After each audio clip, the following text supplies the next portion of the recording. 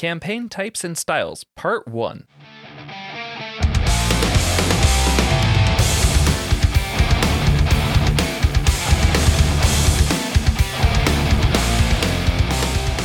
This is Demystified, solving DM mysteries in 20 minutes or less, because the only hard part is scheduling the next session. Hi, I'm Jamie. I'm Joey. And I'm Asaf. Today, we're going to talk about where DMs might get their stories.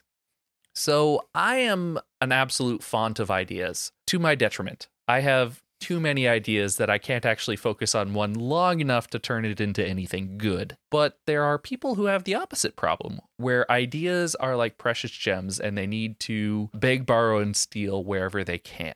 So this is a shout out to anybody who is asking for ideas and is asking for ways to entertain their players. So there are ways to build a story for your campaign. We spoke about types of storytelling. We spoke about what you need to prep. And this is going to focus on where you can get your story from and maybe how much processing is fine. If you don't have a lot of confidence in your ideas, store-bought is fine. Or internet scrounged is fine. My campaign, my homebrew campaign, I'm throwing up the air quotes here because it starts off with The Siege of Castle Wren by Matt Colville. And it's just a starting point, and then the adventure becomes what the players make it. And you can kind of do that with any adventure. You can start any adventure with whatever the opening adventure is, and then kind of let it blossom into the game that you want your players to create. Right. You can either start from complete scratch and then supplement with pre-bought modules, or you can start with pre-bought modules and then branch out into something completely organic. I think it's good to think about it in a couple different ways, where you have the campaign story and then you got the adventure story, because an adventure is kind of a different thing than a campaign. An adventure is a couple of sessions, maybe a level or two, while the campaign is the major story you're telling for these characters from level wherever to a level wherever. So for movie fans, what you're saying is that the campaign is the MCU from Iron Man up until the end of Endgame, where they dealt with the Infinity Stones. And the adventures are each individual movie, where Iron Man gets his armor and Thor fights his brother again and again and again. Yeah, that's a really good example, actually. Yeah, that's a perfect way of laying out in different. I like that. Yeah. So where I was going with that is, when prepping a campaign, you can go the buying a pre-module, because there's existing campaigns where you're going from level 1 to level 17 or 20 or whatever, and they go through all of it. Mm-hmm. And then you have the exact opposite of that, where you're homebrewing everything. It might be in an established setting, but you're coming up with the antagonist, the story, the protagonists, the locations. You're coming up with everything from scratch, that all of these parts are going to happen. And those two different ways of handling a campaign are both functionally equivalent, but the process is very different. And they're both, the players love it. Okay, so there's a lot of pre-written modules out there that take you from 1 to 5 and handle the earlier levels. And then from there, you can, if you don't know where to go, that's where you start homebrewing, or you ask your players, what do they want to do? And you can work together with your players to determine what the next parts of the story are. Or there are plenty of resources out there that you can pull from to add on to your adventure. I've brought this up before, but D&D Beyond has Encounters of the Week. They stopped writing them, but there are still lots of them up there that you can drop into any campaign. If you need something to do real quick for a one-shot or something, check out D&D Beyond's Encounters of the Week. And so I wanted to take some time to talk about pre-bought modules. I think of these as the most common thing for DMs to buy storytelling-wise, because they are generally a self-contained, again, adventure that the players can wander into, they can explore, they can interact with. There is a story arc, and then they accomplish it and leave. I love pre-bought modules. I know some people hate them, some people love them. I think they're great because it's an adventure in a book, and you can open it and you can start running it with very little preparation. Mm-hmm. And if you have the time to prep it more, it's a good jumping point for inspiration to really add more to the story. Yeah, it's a good place to start if you've never DM'd before, because as Joey said, it covers a lot of the things that you may not even think about beforehand. All of the stuff is there, the monster stats, the NPC stats, the stuff that go into that. And it's a single book. You can flip through it, read ahead. You know where the story is going to go. You can kind of seed things in. And as you develop skill, you can edit it heavily, or add stuff in. But if you have very little skill DMing, it's very useful to begin. Yeah, you can run it as is, and you likely won't have a full party wipe. Right. Yeah. So what are some little tweaks, or what are some impactful tweaks that beginner DMs can do to a pre-bought module that would make it customized for their table and make it a little stickier? I like to take the existing NPCs in a book and change them, or try to work them into the player's background stories, or try to create threads that pull the characters more into the story and make their characters more involved in what's going on. I played with one DM where what he would do is anytime he would run with the same players. Now, this is kind of, he's had experience with these players before. He would take their characters from a previous campaign and then make them the evil NPCs of the new campaign. And the players wouldn't know this until they're coming along and he describes this guy coming in and ruining their day. And it's like, that was my character. Oh, no, I shouldn't have been such a jerk. Yeah. So obviously, if this is the first time you're sitting with a group of players and it's a new table and, you don't have any of that to work with. But it is something that as you're playing with people, and it could be like, maybe it's your first time DMing, but these are players that you were a player with. Mm-hmm. You can still kind of do that idea a little bit. That's one of my favorite things to do. And when I do that, I let the player of that character play that character against the party. Huh. And I just get to sit back and watch, and it's so much fun. Nice. I think of pre-bought modules, by and large, have passed through a gatekeeper. So there's like a seal of quality. You buy a Wizards of the Coast module, and it's been through an editor, someone who's play tested it, all of that stuff.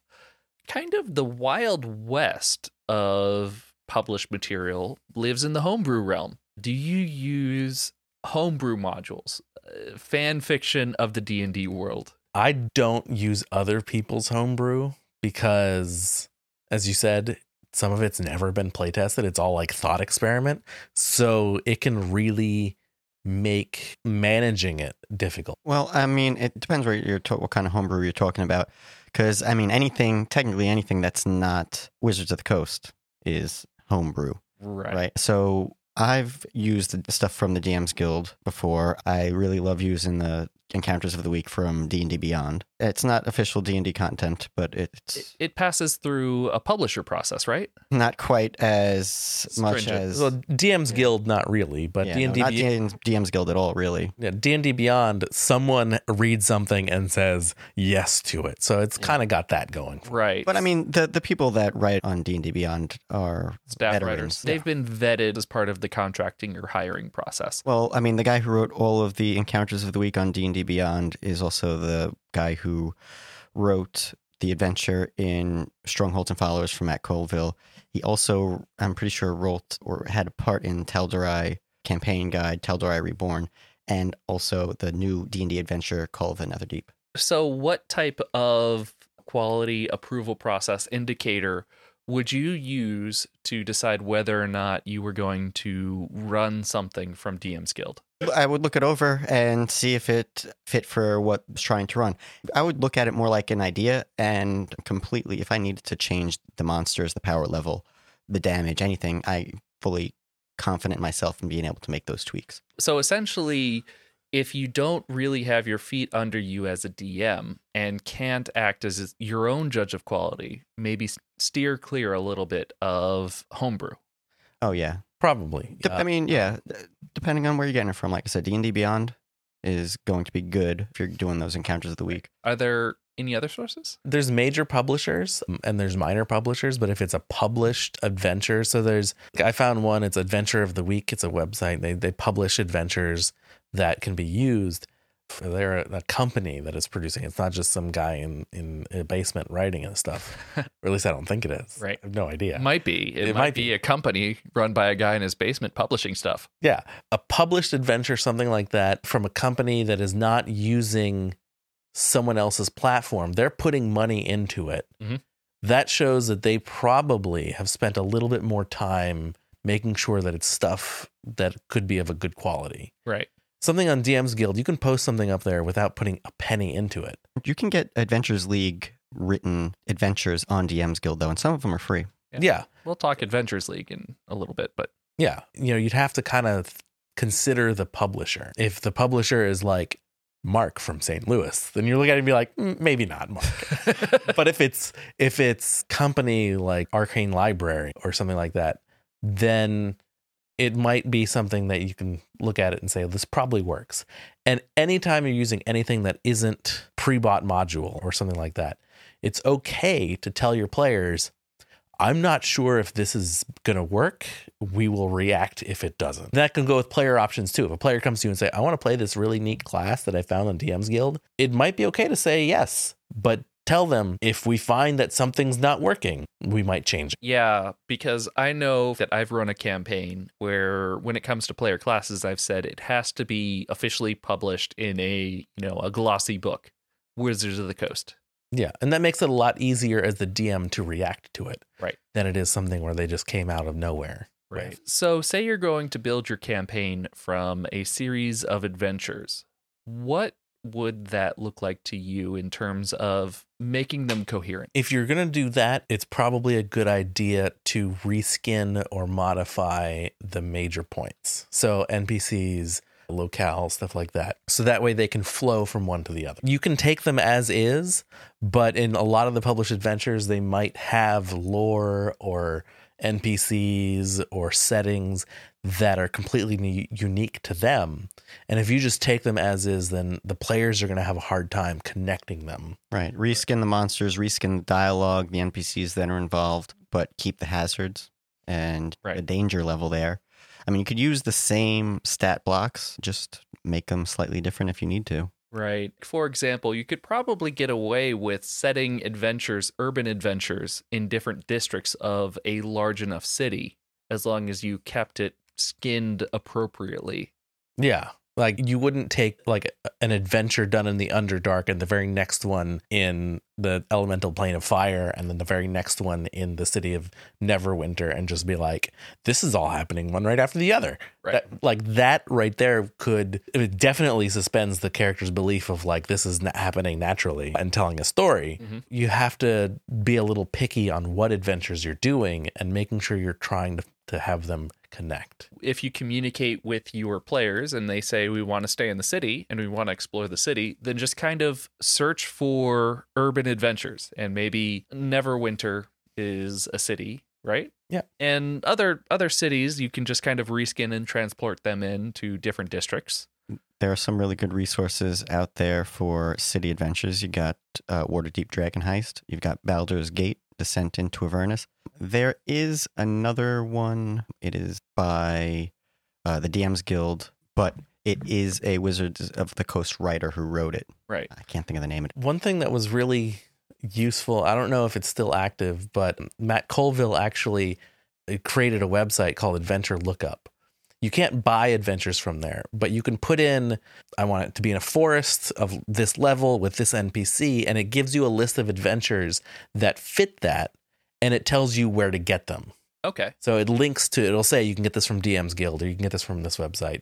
And it was a community project where he had the idea for it and he found programmers and he found data inputter. What was the word for that? Data entry specialists. Yes. Data entry specialists. And he put all those together to make it happen, to create this concept that he wanted of just like finding adventures that fit what you need it to. So I haven't looked at that website in a year, but it was active then, and you can go through and find, and it was pretty user friendly. All right. If we find it, it will go into the liner notes. If not, we'll make a note. I wanted to talk briefly about Adventures League, because Adventures League is like DM planning on autopilot. What is that like? as an experience. Well, I've never DM'd Adventures League. I have seen Adventures League adventures. I have a whole bunch of Adventures League adventures on my computer. They gave them away for free on the Wizards of the Coast website back at the start of COVID. Right. Yeah. So they are quality and they are reskinnable.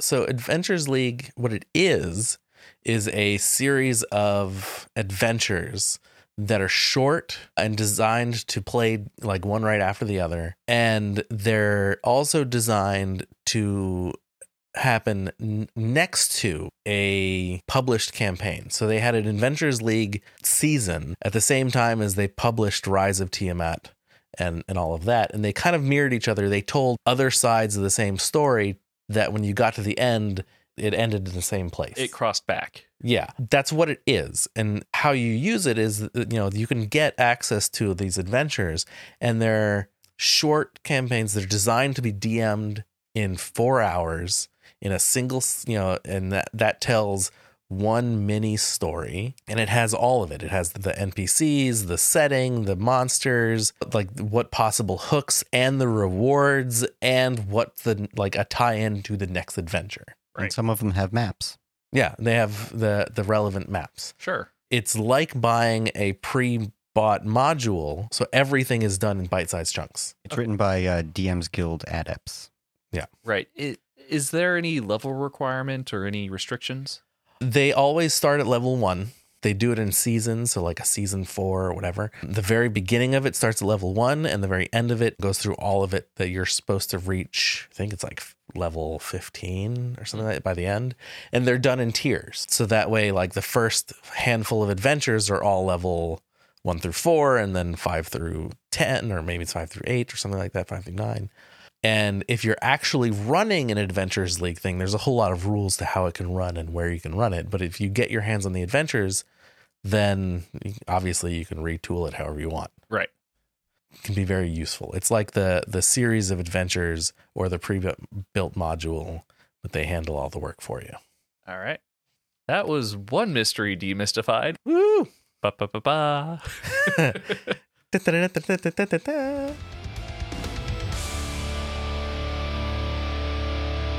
This was Demystified. If you liked it, we'd appreciate it if you could leave a review or share this with your friends. Our website is demystified.com, just the letter D, mystified.com. Do you have a question for us? Reach out via our Twitter handle @PickledWizards, or ask on Facebook @PickledWizards, same page. We might talk about your problem here.